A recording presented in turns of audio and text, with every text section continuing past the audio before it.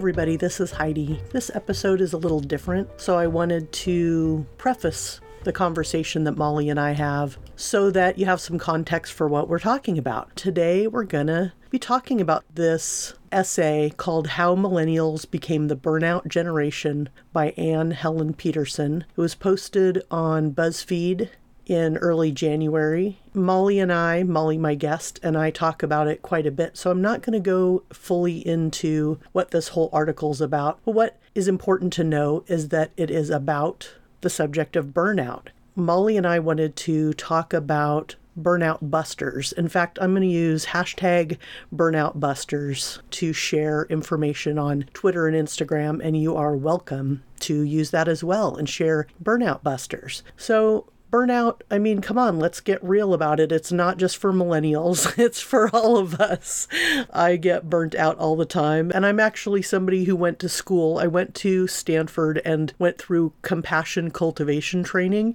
And in compassion cultivation training, you're learning about mindfulness, you're learning about self-compassion, self-love, self-care, and kindness towards others and yourself. And yet I still get burned out all the time because I'm a multi-creative, and multi-creatives spend a lot of time learning new things, sharing new things, taking on new projects, making new friends, and all sorts of stuff, right? So I wanted to start today by defining compassion. It's something I talk about a lot on this podcast, but I realized I haven't really defined it here. So let's start today by defining compassion. Compassion is recognizing suffering, and it doesn't matter if that suffering is huge or tiny. No matter what's going on, if you're suffering, which with burnout, we're definitely suffering, we start by recognizing the suffering. We get to empathize with the person who's suffering. So say, hey, I recognize that you are suffering. You can offer that person some relief. I'm sorry that you're suffering. And then you get to do something about it. Maybe if it's a friend, you decide to sit with them and listen to what's going on with them. Just say, hey, I'm sitting here judgment-free and listening to whatever's going on. I'm not going to try to solve all your problems. I'm just going to be a friendly ear. So when it comes to yourself, it's the exact same thing. So self-compassion is recognizing, hey, I'm suffering. I feel like shit. I feel overwhelmed. I'm giving my brain way too many things to do. Or something crappy happened today and I don't feel good about it. And sitting with yourself and saying, hey, I'm sorry. I'm sorry that today was disappointing, or that this moment was disappointing, or that opportunity slipped through your fingers, or I'm sorry that you woke up today with an upset stomach. So it's acknowledging your suffering and then telling yourself, hey, I wish you weren't suffering. And then choosing to move on in one way or another. And choosing to move on, you can take an active stance and do something. Like, maybe I'll take a nap. Maybe I'll go walk amongst the trees. Maybe I'll call a friend and listen to what's going on with them and kind of take a break from my own busy brain and just see what they're all about. I think the essential key thing here is to not beat yourself up. So we're going to share a whole bunch of different things that we can do. And you might think, oh, guys, I've heard this stuff before. Sure, it is free and easy, but it already sounds exhausting just even thinking about learning something new. But the real underlying thing that's happening for a lot of us is that something inside still wants to minimize what's going on with us. Something inside might feel like we don't deserve it, or something inside still wants to punish ourselves for just being human. And because of that something inside, we often don't take these steps. My husband, for example, he's a multi-creative and he works for someone else and he needs to take time off. And why is that important? Well, it's important for his employer because he's going to be a person who comes in with a fresh brain, fresh inspiration, that's well rested, that isn't in physical pain, and he's somebody that's not going to be resentful of his job because he's been working too many hours. There's a clear benefit for his employer. And for you who are working for yourselves, freelancers, self-employed creatives, people who are running your own creative business, your business benefits from you taking time off, for you to go walk around in an art gallery, for you to go on vacation and unplug. You get to think creative thoughts. You get to let your mind wander. You get to see other artwork. So your business benefits from your time off. When you are well rested, well fed, when you let your brain take a vacation, it benefits your business. So that's something that I think is really important to remember. And it's a little bit easier sometimes for us to wrap our mind around how we're benefiting our business by activating self-care. So self-compassion and self-care can include, sure, the things that we see on Instagram, like, I put a mask on today, hashtag self-care. I slipped into a tub and took a bubble bath, hashtag self-care. Well, what the underlying thing here is, the underlying message of those things is, I told myself today, I love you. I want to be kind to you. I'm going to take a break from beating you up. What might that feel like? Some things you can say when you're feeling agitated and overscheduled to yourself is, how may I be kind to you today? So getting used to being kind to yourself takes some work. It might feel weird to change up this always wanting to learn multi-creative brain that wants to just keep learning, connecting, growing. Maybe you've got new art you want to sell and you want to make sure people know about it. Maybe you're working on a project and you're so in the zone that you can't imagine taking a break from it. But I invite you to challenge yourself to do that. And I don't even like to use the word challenge so much because it sounds like a boot camp, a challenge. What are you going to do? How are you going to do this? I don't want you to do this perfectly. I challenge you to experiment with chilling the fuck out. And that can mean in this moment, relaxing your jaw. That can mean in this moment, looking at your Google Calendar or your paper calendar or whatever calendar you use and seeing if there's something you can take off of it, a non-essential that you can just wipe off. Give yourself a break. Be a friend to yourself. Treat yourself like you'd treat your favorite animal, your favorite friend, your loved ones, your beloveds. Put yourself in the mix. Consider yourself. I'd like this podcast episode to be a source of comfort for you. I recognize that in this moment in time, 2019, politics are whack. And we all know, and we're all very aware, that we can constantly be connected to everything, but we can also choose to disconnect from all these news sources and everything. The world is not going to end if you log off of Twitter for the next 3 days. And you might be listening going, I don't even really use Twitter. Okay, great. But you know what your thing is, right? You know what your thing is that you keep checking. Don't beat yourself up for it. It is a habit that most of us get into. So it is about switching up your habits. It is about looking at the things that you do and saying, I'm going to choose to try out a little something different. And again, I'd love to hear your ideas. I'm going to be sharing them with hashtag BurnoutBusters on Instagram and on Twitter. And I'd love to hear and see what you do. The things that lighten your mood, that get you out of your rut, that help your busy brain take a break. I wanted to make a special shout out to one of my longtime clients and very talented designers, Kristen Lopez. She posted on Instagram in regards to this article.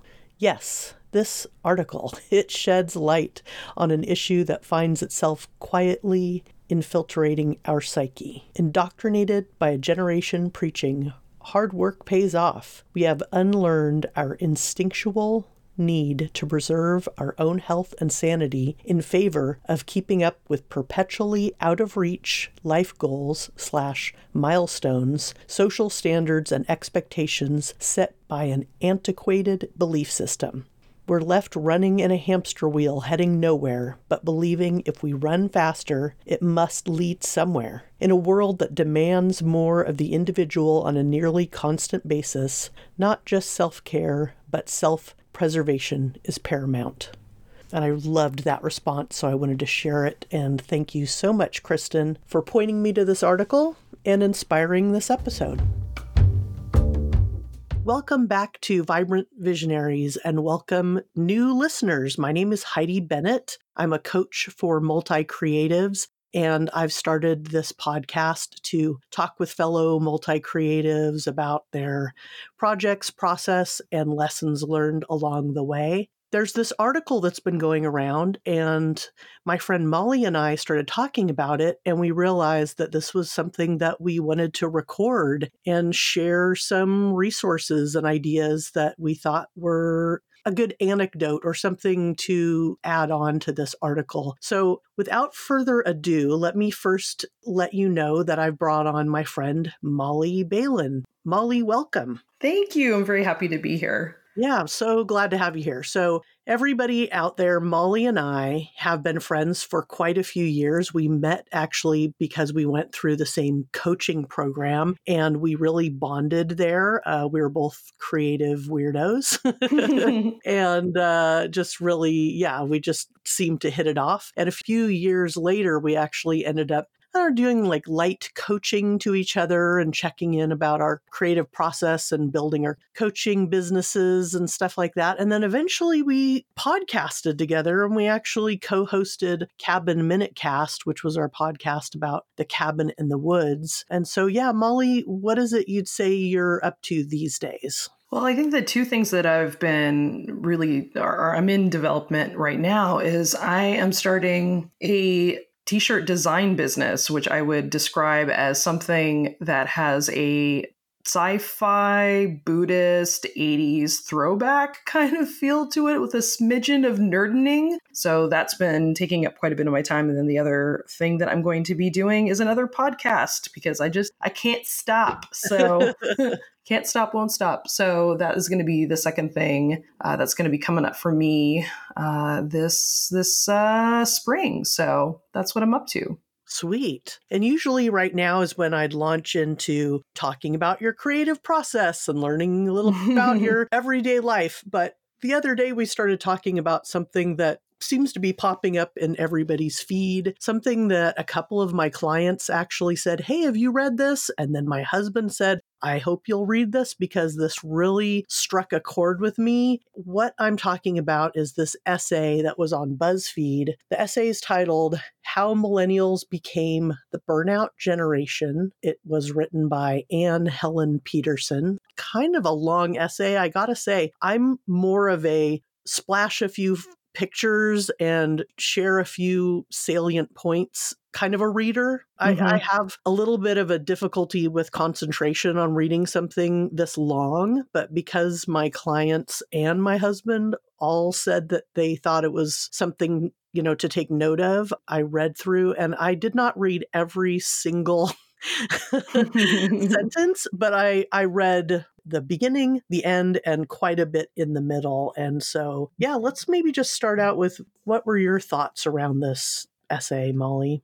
It's a real thought piece. It's a good thought piece, if I have to be oversimplified about it. So I would also second your assessment that it's a long piece to wade through. In a sense, it's not going to be something you can sit on the toilet and read. And exactly. I guess my first reaction to it was that I hadn't read something that had really clearly brought together several issues that I had been seeing and had been hearing in such a clear and cogent manner. I really resonated with it. I resonated with a lot of the perspective of bringing up the economics that we've really seen in the last, 20 some years. I think it's also worth saying neither Heidi nor I technically fall into the millennial generation. Mm-hmm. But having said that, I think that the brilliance of this article and my assertion about it is that it isn't about the millennial generation. I think that it's actually pointing out something bigger and broader about American culture. That's really the brilliance of it. And so that was my first reaction. And I'm kind of curious what you felt when you first read it. Yeah, when I first read it, and hopefully you guys will, maybe even take a break from listening to the rest of this and kind of give it an overview, because I don't want to spend like the whole time trying to go down every single point that she makes. But when I first read it, I thought, wow, this has been really well researched. She's really passionate about this. I am total Generation X. And my husband is total Generation X. He also has ADD. I have some, I would say, sensitivities to concentration sometimes that aren't specifically ADD, but do have struggles. And I think that that is something that a lot of multi-creatives have, and that something that I work on with my clients a lot. So I was really picking up on her running down at the very beginning of this that sometimes simple tasks seem very difficult and always end up at the bottom of the to-do list or not done at all. Brian, my husband, he has some issues with this because of the ADD. He's very efficient and an extremely hardworking person, and he's very innovative ideas on how to organize things, but also can, forget things very easily, but it's part of that diagnosis. I liked how she really put into this essay all the different things that she saw going on. So the reality of economics at this point, I sort of connected my own dots, which was that when I went to that XOXO festival, that it was advertised as this festival and conference that was going to be innovative and experimental. There were some really interesting and cool things about the festival, but it was also rather stressful. I felt like there was just a lot of anger and irritation, and there were people on stage who were comedians. Some of them were comedians, some of them were more on the creative tech side. And I noticed that the comedians, they would be talking freely and being encouraged to be vulnerable, to show up imperfectly and vulnerable. And this is something that we hear constantly, right? She even talks about branding and Instagram and how you're supposed to be this and you're supposed to be that, and are you going to be an influencer? What is your persona on social sites? And it can feel like a real job, instead of just sharing photos and having fun and feeling connected, you feel like you're being constantly judged. And I kind of felt like this with the comedians that were on stage. They were told to be experimental and told to be vulnerable, but they were chastised for calling us all guys instead of calling us all folks, which was more inclusive. And so I think it's a real complicated time right now. I was listening to a podcast the other day from some women who I really admire, the Vocal Fries. At the very beginning of the podcast, they were, being angry and outraged about something that was very, very valid, of course, to be angry and outraged about. And they were saying, this might not be fun for you to listen to, but this is what I feel like right now. And there were so many years where nobody was listening to me that this is where I'm at. I've got to express myself. And I was like, yes, there's a pendulum swing that's happening where many of us are finding our voices or new versions of our voices for the first time or at a depth that maybe we haven't experienced before. So there's a lot of awkward and valid and wonderful and beautiful and angry ways that we are being. And there are a lot of things that are asked of us. We are supposed to be able to be everything, be strong, and also be an advocate, and also be innovative, and also be a brand, but don't offend people. But I also feel like for most of us, we don't have our town square or our mall or our gathering place.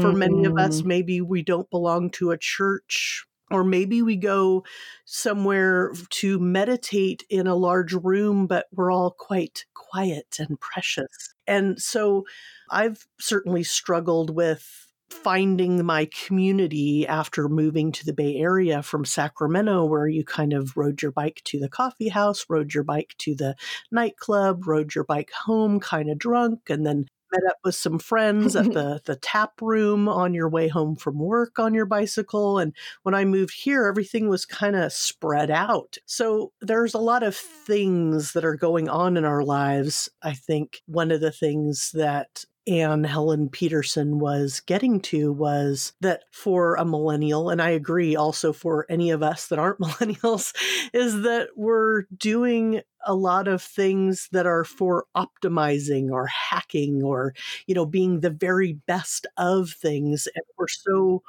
accessible through maybe a Slack channel or being constantly having these phones close to us that everything kind of never really shuts off.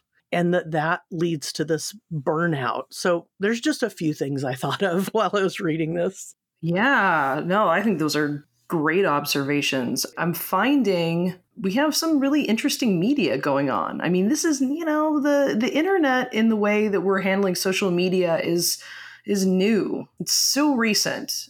We're still trying to navigate what that means. And I'll also say part of this, I think, talks about convenience. And everyone, I think, to this point, even boomers, have been raised with a level of convenience that's really been unparalleled. Even in the 50s, where you have the rise of a middle class post-World War II, there's a rise of convenience. Here's Cheese Whiz, here's frozen dinners, here's a microwave. And there's even appliances that we don't even need. You know what I'm saying? Just stuff that, you get at Christmas and you're like, I'll never use this. Or you get for a wedding, you're like, why? And so, I mean, the convenience is a big deal. And I think what the internet has gifted us is convenience. And I think we have all grown accustomed to a certain level of convenience. We're all using cell phones here. Let's all be honest. Like as a culture, we're all using cell phones. I mean, Amazon Prime is a hugely convenient tool. And without getting into the politics of Amazon and Amazon Prime, there is a convenience to getting things mailed to you in 2 days. And there is a expectation now of things getting mailed to you in 2 days. So I think part of this article, there's a specific line that Anne Helen says, when it came to the mundane, the medium priority, the stuff that wouldn't make my job easier or my work better, I avoided it. Their primary beneficiary is me, but not in a way that would actually drastically improve my life. They are seemingly high effort, low reward tasks, and they paralyze me. So this is in relation to talking about adulting and talking about the things that one just must do to be an adult. So I think the first thing is that there's a lot of convenience that we have, and there's some real just basic wisdom in that statement of, man, my time is precious and I'm tired. I've already spent the $20. I'm not going to go send the thing back to whatever, to Amazon. I'm just, I'm going to eat it. I can't make myself do it because there's other stuff on the plate. So I think the argument she's making is like, I'm too tired to do that. But maybe it really is just a value system of you're accustomed to something being a certain way. And it just seems like too much of a pain in the ass to take care of it. And maybe that's just okay. You know what I'm saying? Like maybe that's all right to not have to worry about that thing. Like my question is with this, when we talk about to what degree is this burnout and to what degree is this, I have a value system that I just don't particularly care about doing this thing, but I feel too bad to accept that I don't care. I think you're bringing up what you value and also, what does it matter? So I think sometimes we don't have laundry here at my house. So I used to take bags and bags of laundry to the laundromat and spend hours doing laundry. And at a certain point, Brian and I sat down and sort of did the math and realized that it was actually worth it to drop off the laundry and then pick it up, having someone else having washed it and dried it and folded it, for us to pick it up and then be able to slip it into our armoires. And that might seem like, oh, well, aren't you lucky you have the money to afford to do that? But honestly, when it all comes down to it, choosing to have somebody else do it frees me up to do my job. She brings up laziness a few times there. It's not laziness. It's what are you choosing? What do you value? What is important to you? And there have been things that have been sent to me where I thought, oh, this doesn't fit me the way I thought it was going to. It's a little tight or a little loose. And rather than trying to package it and mail it back, I'll just gift it to a friend who's a little smaller or a little bigger than me. And it also feels good. It feels nice to be able to say, hey, here they are for you, or donate them. And so to get back to mindset, mindset is thinking about your attitude. And so if we're questioning things and being a little more curious and mindful and thoughtful about them, then we can choose to either say it's worth it to mail something back or not. And if it's something, what I would say is if it's something that is difficult to understand, like she mentions, I think some insurance paperwork and stuff, and how frustrating it is. I totally understand that. When I first started working on having my own business and working for myself, there was some paperwork that started coming to me that was tax related. And it really wasn't too complicated, but because it was so new to me and it was using some language I wasn't familiar with, I started getting a panic attack and stuffed it away in a drawer for a while. And then finally, took it to my mom, who does bookkeeping and somebody I feel safe to be vulnerable around. And I said, "Can you help me figure this out?" And she goes, "Oh, this is easy." And I said, "Well, it's easy to you, but for me, it causes a panic attack and almost like a blindness. I almost can't look at it because I don't know what it is." And this fear in me is that for some reason I'm going to owe somebody thousands of dollars, even though this job is new and I'm, not even making a profit yet. I took care of myself by asking for help. I said I wanted to give people some free and inexpensive ideas about how to combat this burnout or this overwhelm. And one of them that's so important, I think, is asking for help. Mm-hmm. Absolutely. And as somebody who struggles with that, I really resonate with anyone who might hear that be like, "Ooh, not for me." Because there's some conditioning that some of us have of I have to be strong. I have to be the one who, takes care of everything. I have a particular perception of myself as being competent, therefore asking for help countermands that idea. Even Anne Helen has a comment about that towards the end of this article of even admitting that she's burnt out. We have this online community now, and there's this training that we're giving ourselves about how to use social media appropriately because there's communities that we're connecting with, but we're not necessarily knowing how to use and leverage the meat space communities that we have. Something beyond a GoFundMe page, but how do we really interpersonally rely on one another? That's going to make a larger difference. And I think that historically, as human beings, we've needed to rely on one another to live well and to live optimally. And it's not going to exclusively happen in a, hyper intellectualized, idealized space. It's going to have to be, here interpersonally. And we're going to have to be vulnerable to know when we're going to need support and be able to be open to ask for that support when we need it. Generally speaking, a lot of us don't live the way that people did in the past, where we all kind of lived in the same neighborhood. Maybe there was a pool that everybody gathered around, or, your mother lived across the street. So when you finally had children, she was able, you were able to have the kids stay with her across the way, and it was not a big deal. And it was just sort of, here we are, we're in the neighborhood. And for a lot of us, that's just not how it is. And we're so hard on ourselves. And she talks about self-care in a rather dismissive way. I understand where she's coming from. In her essay, she says, self-care isn't care at all, but it's a $1 billion industry and it's exhausting. That was the part of the article that kind of stuck out to me as a bit of a cop-out. And I get it. When you read this whole article, it really highlights all the different things we're juggling right now. Trying a new 30-day protocol to maximize your happiness.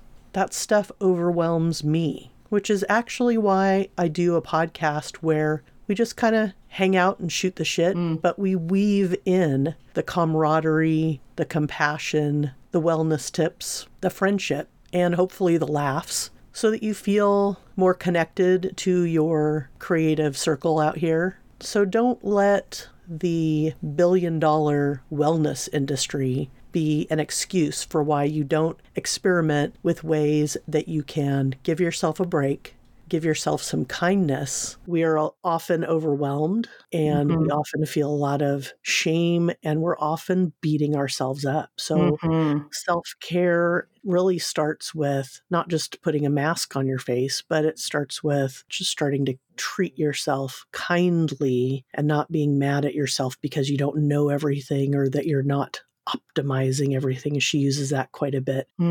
It's vital for us to talk about all of this. It's vital to talk with our friends and family and say, I am struggling right now, and I'll be vulnerable with everybody here and say, yeah, I thought I would own my own home right now and I don't. I live in the Bay Area and it's very expensive and we've made different choices and that's why we don't own a home. And I don't hate my life. I love my life. But I did think by now I would own my own home because that's just sort of what you think's going to happen, or for a lot of people. But all this to say, I feel like there are things that we can do, and some of them are asking for help, and some of them are just really checking in with people and saying, this is where I'm feeling. I'm feeling disappointed. I'm feeling overwhelmed. And it doesn't mean you're a negative person that's a vampire sucking all the joy out of the room. But it's important to do that. And then it's also important to have gratitude and use a gratitude practice, which is another totally free thing you can do. You don't have to download an app. You don't have to, start a new protocol. It can just be checking in with yourself and saying, I live somewhere where garbage is picked up once a week. I feel pretty lucky about that. And that's just, again, changing your mind frame so that you're not saying, oh, I got woken up this morning by the garbage trucks. They're so loud out there. But, to me, it's like, dang, I live somewhere where my garbage gets taken away. That's awesome. Acknowledge what sucks and then move into a place of gratitude and then do some things that are very beneficial but are not optimizing or kickstarting a new routine. It's the new year and it's not about stacking the decks in this way that's overwhelming, and it's about doing little teeny tiny things that help you kind of check in with yourself and say, what do I need today? And advocating for yourself. Self-care, self-compassion to me is checking in and saying, like, how can I be kind to myself today? And I think that's a lot of what I think the modern Western mindfulness movement is about. I think it gets conflated with self-optimization, which I think is a wonderful term that she's put in here. And I think it's about, like you're saying, what is the reality for me right now? How am I feeling right now? Like, where am I right now? What am I doing right now? Because a lot of this other, where should I be right now, gets to be, without being heavy-handed about it, kind of a violent thought. And some of what's getting discussed here and what I'm seeing here is a whole hell of a lot of guilt about where should I be? What was the cultural expectation of who I should be, what I should be, where I should be? And I think that's the other part of what we're seeing is a backlash, is of people looking at what they've been saddled with a cultural expectation of how to live in their identities and pushing back and saying, that's not actually how I'm living. And that's not actually who I am. And that's okay. And I think what we need to do collectively right now and moving into that self-compassion space you're talking about is to say, you know what, it's okay that I didn't end up owning a house at whatever age. It just didn't happen. And that's okay. It's okay that you didn't get to have kids. Or I'm single and I didn't want to be single. These things are okay. That there are these really structured, rigid ideas. And I'm really saying this to myself too, because I'm going to, as a personal anecdote, I went to a good friend's birthday. He's a 40-year-old dude. And he's comfortable with being 40 because there's a lot of blessings that he has, and that he has, to some degree, a vision about the way life would be for him. And he's been able to manifest a lot of those things. I'm sure there's things that he hasn't been able to, but he has a lot of those traditional structures that we think of that one should quote unquote reach, kid, house, career, that kind of thing at 40. And not all of us have the vision of what it is that we think we wanted to have at a particular age. And as somebody who is going to be turning 40 in 2 months, I had a hard time at that dinner because I was like, damn, I didn't do this, I didn't do that. And I wanted to have this thing and this hasn't manifested. And I felt a lot of guilt and a lot of shame and a lot of upset. And I came home thinking to myself, I don't even want to have a birthday to celebrate because I haven't done the thing. My life doesn't look like what I thought it would at this time. And I was like, wow, that's really weird that I'm going to punish myself for life going in a certain way. How fucking weird is that? It's startling when we realize, and part of checking in with ourselves is realizing, oh my God, I am beating myself up right now. It's so easy to do.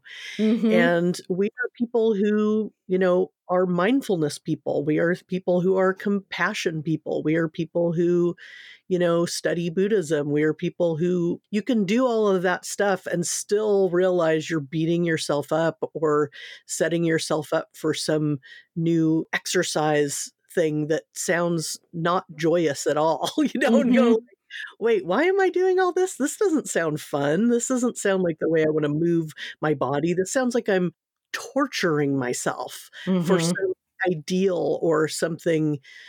So it's very easy to do. And it's something that we all do all day in little increments. And so, yeah, that I was just going to interject with that because it's just very easy to do. It is. And I think we're under a lot, we're under a lot of pressure. And I think this is what this article is saying, is that we're seeing a very sanitized PR version of people online and to some degree in person. No one is going to necessarily tell you that I woke up this morning and I was reviewing all of my life choices and I thought they were shit. And I decided not to get on a treadmill and I drug my ass to work and I didn't bring a lunch. Like, that's not necessarily the honest conversation that's going to happen when you go out to dinner. Someone's going to go ahead and give you a PR spin about how things are going amazingly well. And there's a really oppressive idea about what life should be. We have seen some kind of messed up economics in the last 20 years, and with 9/11 and the big crash in 2001, which BT dub coincided with me graduating with a BA and very little job prospects on the other side. And so there was some, I don't know, a little hostility there. And then on the other side of 2008, where I bought a house and then my husband got laid off right after. So that was kind of gnarly because we've faced some of these economic issues. And so the expectations of everyone should be kicking ass and taking names, not to say that you can't be optimistic or hopeful or whatever, but there's also been some other forces that we're experiencing that are real. It's not bullshit. I think we all know when we're being quote unquote lazy about things. And then there's also just, you've got some really adverse economic issues that have come down that you get laid off. That's got nothing to do with you. That's just conditions, and to not take that personally. It's not your fault. When you're saying like gratitude of like, oh my God, the basics of like, hey, I'm still alive today. Let's take it from there. I slept well last night. Like, what did go well for you today?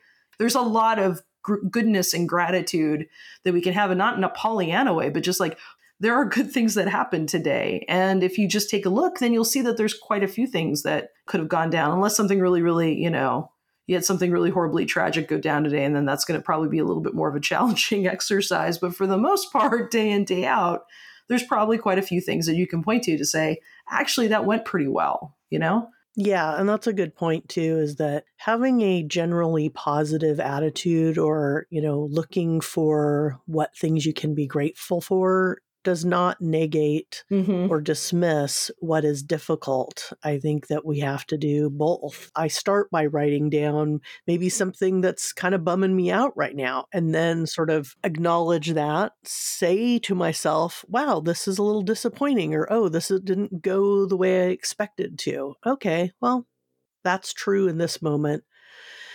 Okay, now on to the next moment, and if you need more, maybe it's crying or talking to a friend, or maybe it's, working out or taking a swim or a vigorous walk. But all of these things that you've definitely heard or read or seen as the top 10 ways to turn your life around or whatever. All of these things can be of use, but getting down to it is, like you said, just what do I need in this moment, or where am I at in this moment? And a couple of the things that I thought of that, again, are just free things for us to do that aren't going and signing up for a yoga class and getting, the mental and spiritual anguish of going, is this yoga class going to work for me, or is it going to be weird and uncomfortable, and am I going to feel humiliated? Like, it's no wonder we don't try new things sometimes, because they can feel really uncomfortable. But to do simple things, like earlier last year, I got together with a couple girlfriends for the weekend. When we went out to dinner, I had marinated red onions on my plate. So they were marinated in just lime juice. So sliced red onions. One of the most delicious things I've ever had. Have I had it before? Yes. But just having it sit on the plate with a little bit of meat and a little bit of veg and a little bit of fat and a little bit of heat was so delicious that the rest of the year, my house was hardly ever without limes and red onions. Look through my Instagram here and there, you'll see a tostada with red onions marinated with lime juice on them. Sitting with that and tasting it and feeling the sparkliness of it on my tongue was so pleasurable. And so I really invite people to think about the things that are free and are pleasurable. One of the things that Brian does is he'll bring up videos that are really cute or goofy, that are usually like dogs or cats doing silly things. And we actually did this quite a bit in compassion cultivation training, which is to look at these videos that soften your heart. That's what I do with watching shows. I do like dark and creepy things sometimes, but the shows that I watch more consistently are like Parks and Recreation or Brooklyn Nine-Nine or Unbreakable Kimmy Schmidt. I mean, there's a huge list of things that just make me laugh my ass off, but also have this through line of camaraderie and compassion and community and awkwardness and silliness and friendship. These are things that most of us are lucky that we have a Netflix subscription or have regular television. We can tune into some of these shows and stuff. And if you don't feel like starting a meditation practice, I think just spending a few minutes in the morning breathing with your eyes closed and observing what's around you, maybe setting an intention for the day. It doesn't have to be, again, this 10-point optimization plan. It can be these simple pleasures. If you don't like talking on the phone, maybe you're texting a friend rather than jumping on Twitter, because you might get all wrapped up in whatever's going on. We don't have to be wrapped up in all this stuff during the day. But if we're starting to feel isolated, then, figure out your way of connecting, whether it be calling somebody or writing them a letter or sending them an email or texting them or sending them a goofy GIF. Are there any other things about values or choices that you wanted to discuss? Yeah, I think that part of what I was thinking about when I was reacting to this article was that there were particular choices that had been made based upon a value system. And that extends to everything.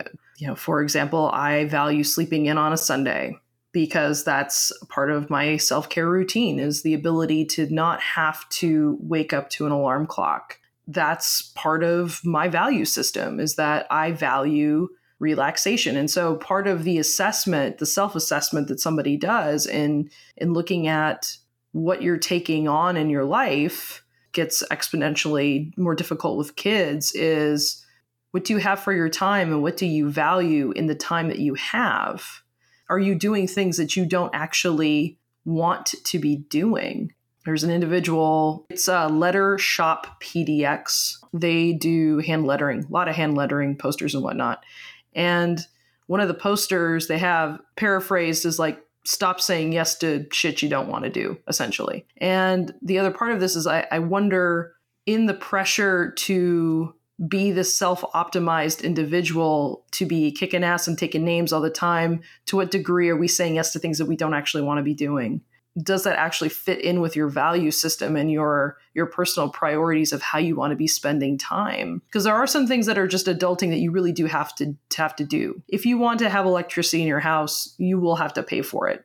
But that's not necessarily what we're talking about in this article. We're talking about things that are maybe things that you don't maybe need to do. And I think that that's worth looking at, is like, do you really, is that a capital N? Do you really need to do that? Do you really value doing that? Or are you doing things that you do because you actually find value in it, which is kind of how we started the conversation. And how she starts the conversation is like, I'm not doing things based upon the fact that I don't find value in them. And then the next thought is like, well, if you don't find value in it, then what's coming up for you? What negative emotion, what negative reaction is coming up for you that you're not okay with letting that particular thing go? So that's a more nuanced conversation, but we have a lot of decisions and a lot of options in our day and how to live. We don't always necessarily look at how we're making those choices. We're not necessarily looking at the why. So, yeah. And I actually had written in my notes, don't say yes automatically. Sometimes we say yes because we feel obligated. Sometimes we say yes because we're used to. Sometimes we say yes because there's a title of a book by somebody we admire that says, I said yes to everything. And so we think if we're going to be Shonda Rhimes, then we need to say yes to everything. Or you get something out of being a martyr, maybe because that's part of our identity. And we're used to hearing people say, oh, I love how you always do ... Maybe it's part of the way you think people will always see you. And if you're not doing it, will you not be valued by others, or you'll disappoint others?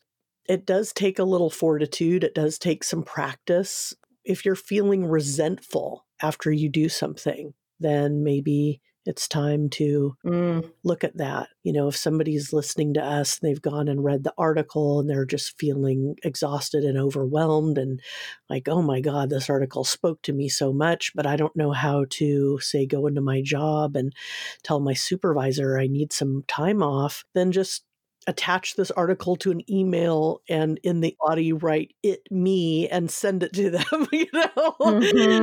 Don't overcomplicate it for yourself. Print it out and sit around with a couple friends and talk with them and think up ways that you can advocate for each other and help each other. Yeah, there's a lot of other things. So I just wanted to read a couple things I'd written down here just so I can kind of get my talking points in here, which we've already touched on many of them just throughout the nature of our conversation. If a task seems like a drudge, think about how you can look at it with a sense of gratitude. If it's something that's a real dud, don't fill your day with like a whole checklist of duddy things. Maybe go, today, here's the one less exciting, drudgy thing I need to do today. Just do one a day. And then celebrate the fuck out of it. Give yourself a gold star. Watch a goofy video afterwards. Like, you can attach it to something silly or fun or frivolous and just celebrate. Hey, I did this, even if it seems small. Like, don't compare yourself to others or, oh, I think so-and-so just does this all without any thought. I mean, we all have things that we're not great at. Celebrate even the tiny little task. What actual self-care looks like to me. She gave some examples of, well, it's not quite this and it's not quite that, but I think it is a lot of those things. Like when you put a mask on your face, say, that can be a time where you just sit and do not do a goddamn motherfucking thing. Feel free to enjoy yourself and not take a selfie and think you need to post it on Instagram to let everybody know how great you are at self-care. Like just be, just fucking be. If you need to talk it out, find friends that let you talk it out. And that friend might be your dog. Pokey's definitely heard her fair share of my issues. But set yourself up for success. Don't try to do a bunch of different changes, Yeah, I think that's it. And, we didn't quite even get to one section that I felt was quite potent. She talks about for a lot of women, and this is a generalization, but I've found it to be true with a lot of women that I coach and a lot of my friends, is the mental load of being the default household project manager. There's many women I've talked with about this. And for us, then it's doubling down on being an advocate for yourself. And for me, that sometimes just means fighting that urge to plan everything and instead, waiting till the weekend and saying to Brian, like, hey, here's something that we discussed something we wanted to do around the house. Let's make a plan together. And using his strengths and my strengths to make that happen rather than be irritated with people later when I become, like, I used to always be the person who was getting everything together for all my family gatherings, but it's because I value getting together with the family. So I used to just kind of do it all on my own, and now I'll tend to call one of my relatives and chat with them for a bit about it. Together, we'll sort of delegate the responsibilities of putting it together. And our family gatherings have gotten better because of that, because one person isn't taking on everything. And that's a thing I think I want to end with, which is, how does it feel to do these things?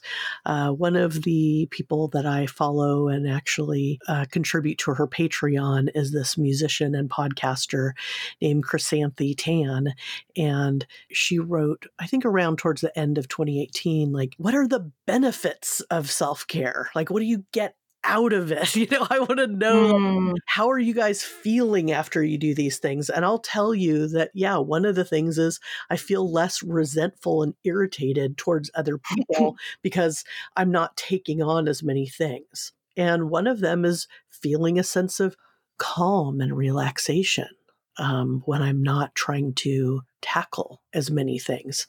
Another thing is I feel more connected to myself. Like, I hear Heidi speaking inside of my brain, not just the goals, the tasks, the aspirations. I get to hang out with me more often. What do you think? What would you say are some of the benefits that you feel from doing some of the things you do? And if there's any self-care things maybe you can kind of regularly do, maybe that'd be a good way for us to wrap up.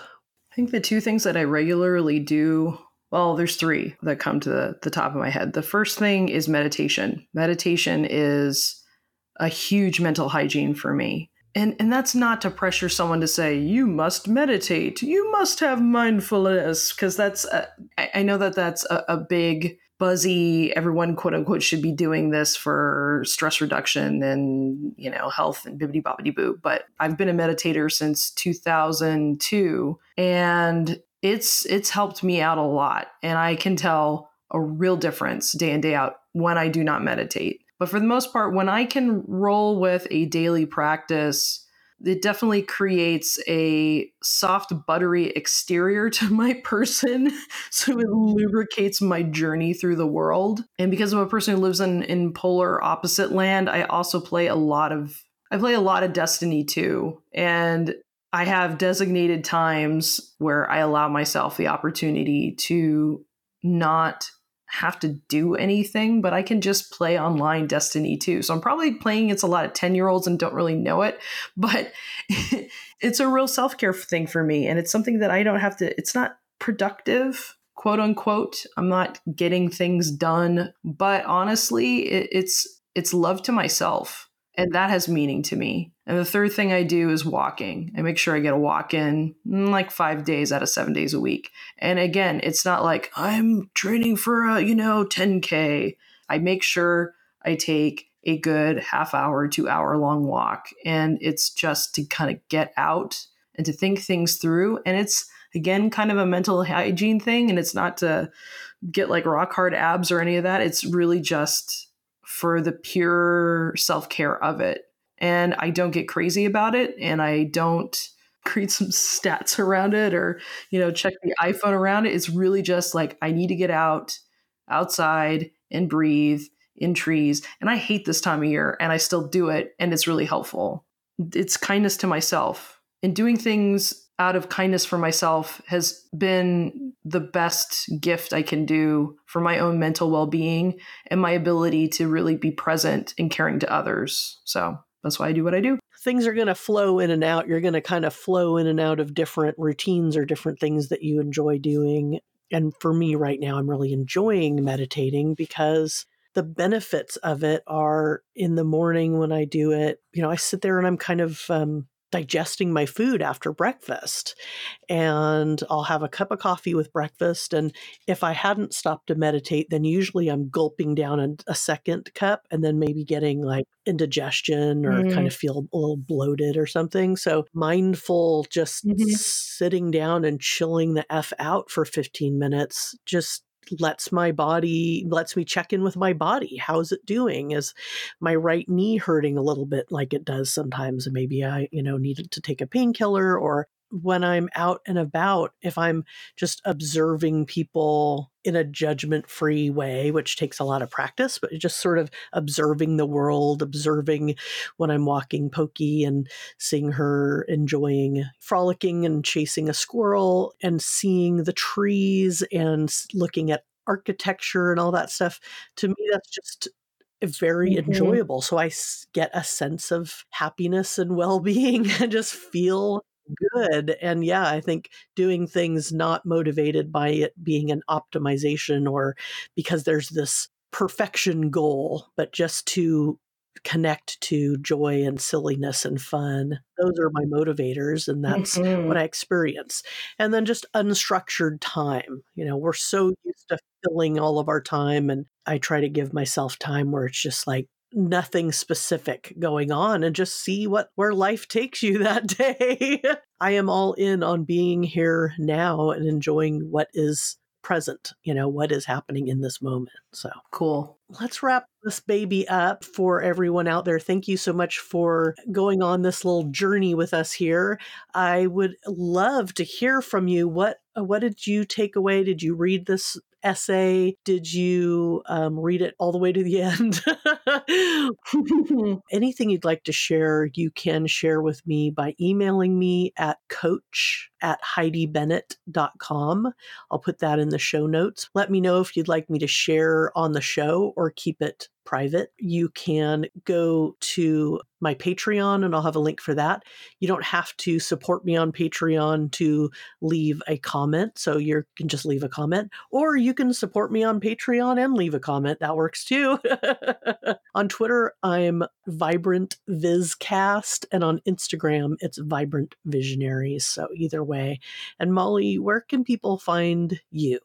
Well, I've got the t-shirt company that I'm developing right now. And so eventually that's going to be templegrooveclothing.com. And I'm also at littleredmark.com. Sounds good. Well, thank you so much for just hanging out with me today and really, taking the time to share your thoughts on this. It's been great. And I'm so glad that you're part of my tribe and my circle of compassionate creatives. It's been a real honor to be here. I'm really quite appreciative of your talent, not only as a coach, but also as a podcaster. And, your smooth vocal tones and just on a personal level, Heidi is a very adept coach. So if you need coaching, please hit Heidi up because she is an amazing listener and thoughtful and has some wonderful pop culture thoughts connection to self-compassion that I've been a very happy beneficiary of. And I can honestly say that I have a happier life from having regular conversations with Heidi. So I'm very happy to be here and excited to listen to further adventures in Heidi and podcasting. Oh, thank you so much, Molly. And yeah, I've loved working with you. Yeah, if anybody's interested in working with me as a coach, you can just look up HeidiBennett.com and check out my coaching stuff. So, all right, that wraps up a very interesting episode of Vibrant Visionaries. You can find all the podcast episodes at vibrantvisionaries.com, and we'll see you next time. Ciao. All right, my friends, just a reminder that I'm going to be using hashtag #BurnoutBusters to continue this conversation on Twitter and Instagram. No pressure to participate, but if you're feeling moved to share, I would love to see what your idea of self-care is.